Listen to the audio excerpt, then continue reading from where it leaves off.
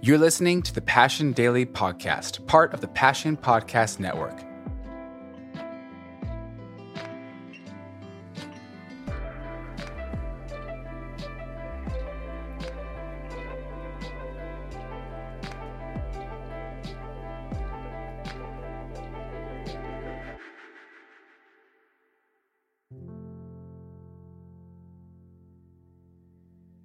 He says, no, you need to stay here. Then he gives us this contrast. I don't mean to be so pedantic here, but hang in there with me. He gives a contrast. He says, for John baptized with water, but you will be baptized with the Holy Spirit not many days from now. Why does he put this in there? He contrasts the baptism of John and the baptism of the Spirit. The baptism of John was a baptism, hear me, of intention. It was a baptism of intention.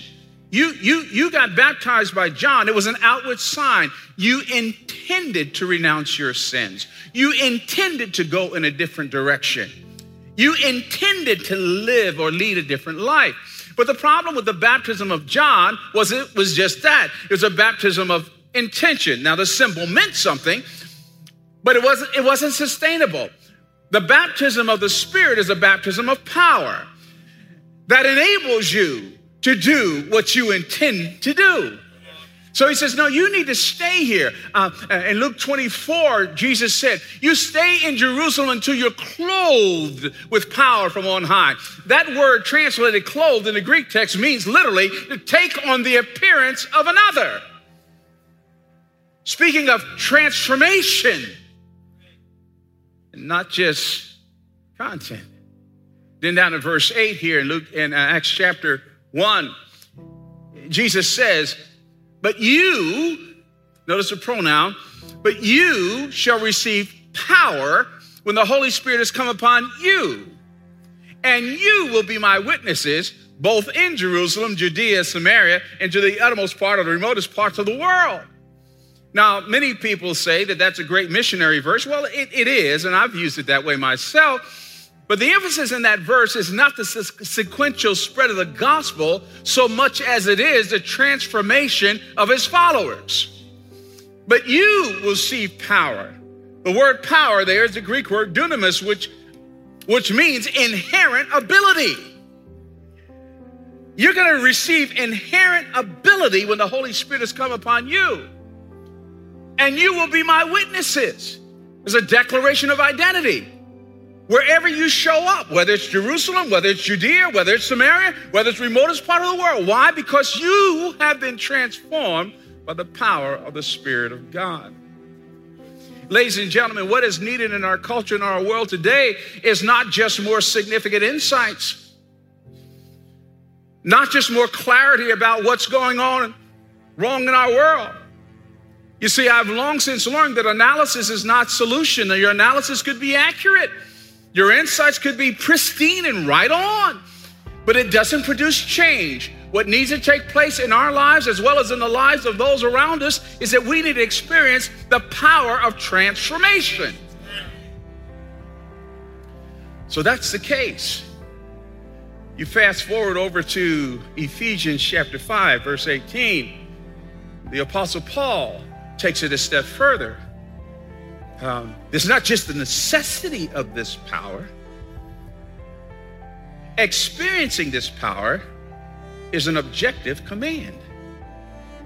Really? Yeah. Listen to what he says in Ephesians chapter 5, verse 18.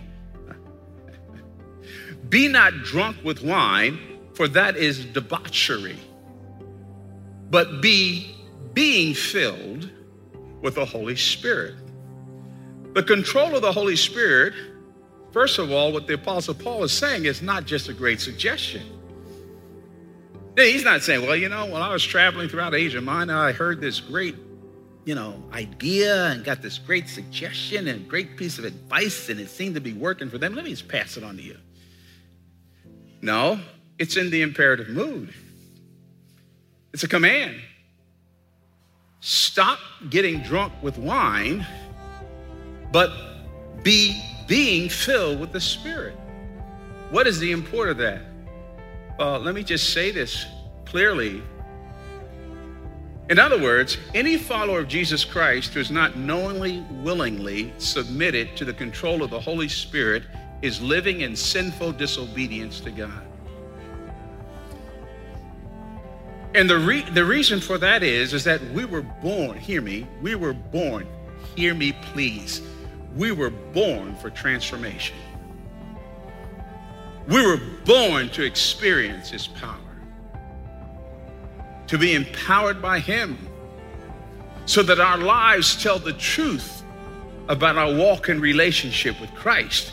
It's more than just words. It's more than just activities. It's more than just great thoughts. It's more than just wonderful intentions. That there is the visible change brought on by the power of the Spirit of God.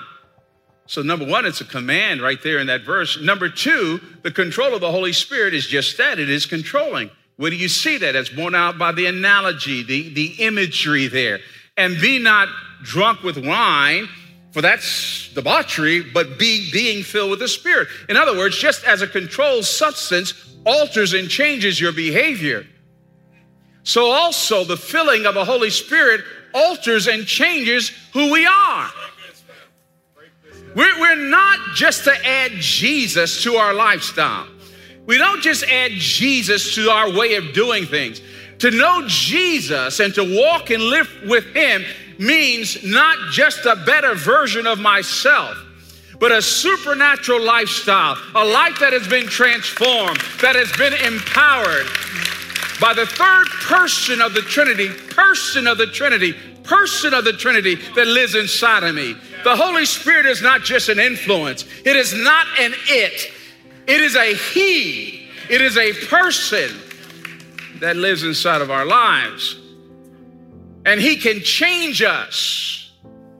Christians should never use this excuse for the constant struggle with sin and weaknesses in our life. Well, that's just the way I am. Well, that's good news, because the Holy Spirit has come to change just the way we are.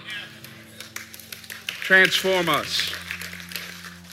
So it is a command. It is controlling, but thirdly, it is meant to be continuous. There's the hint of urgency.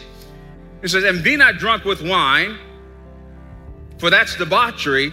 But notice the line, literally, it could have been translated, but being filled.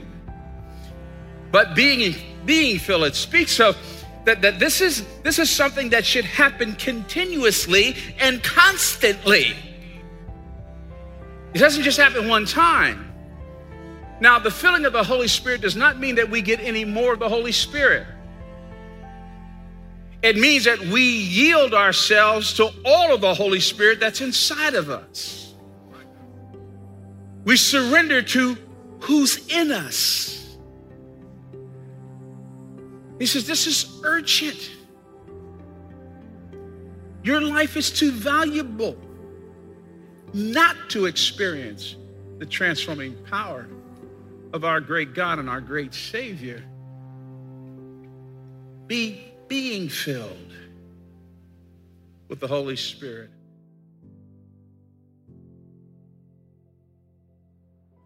Thanks for listening to the Passion Daily Podcast. And don't forget to rate and review our podcast wherever you stream it. You can also subscribe to the Passion City Church and Passion City Church DC podcasts for our full messages every Monday.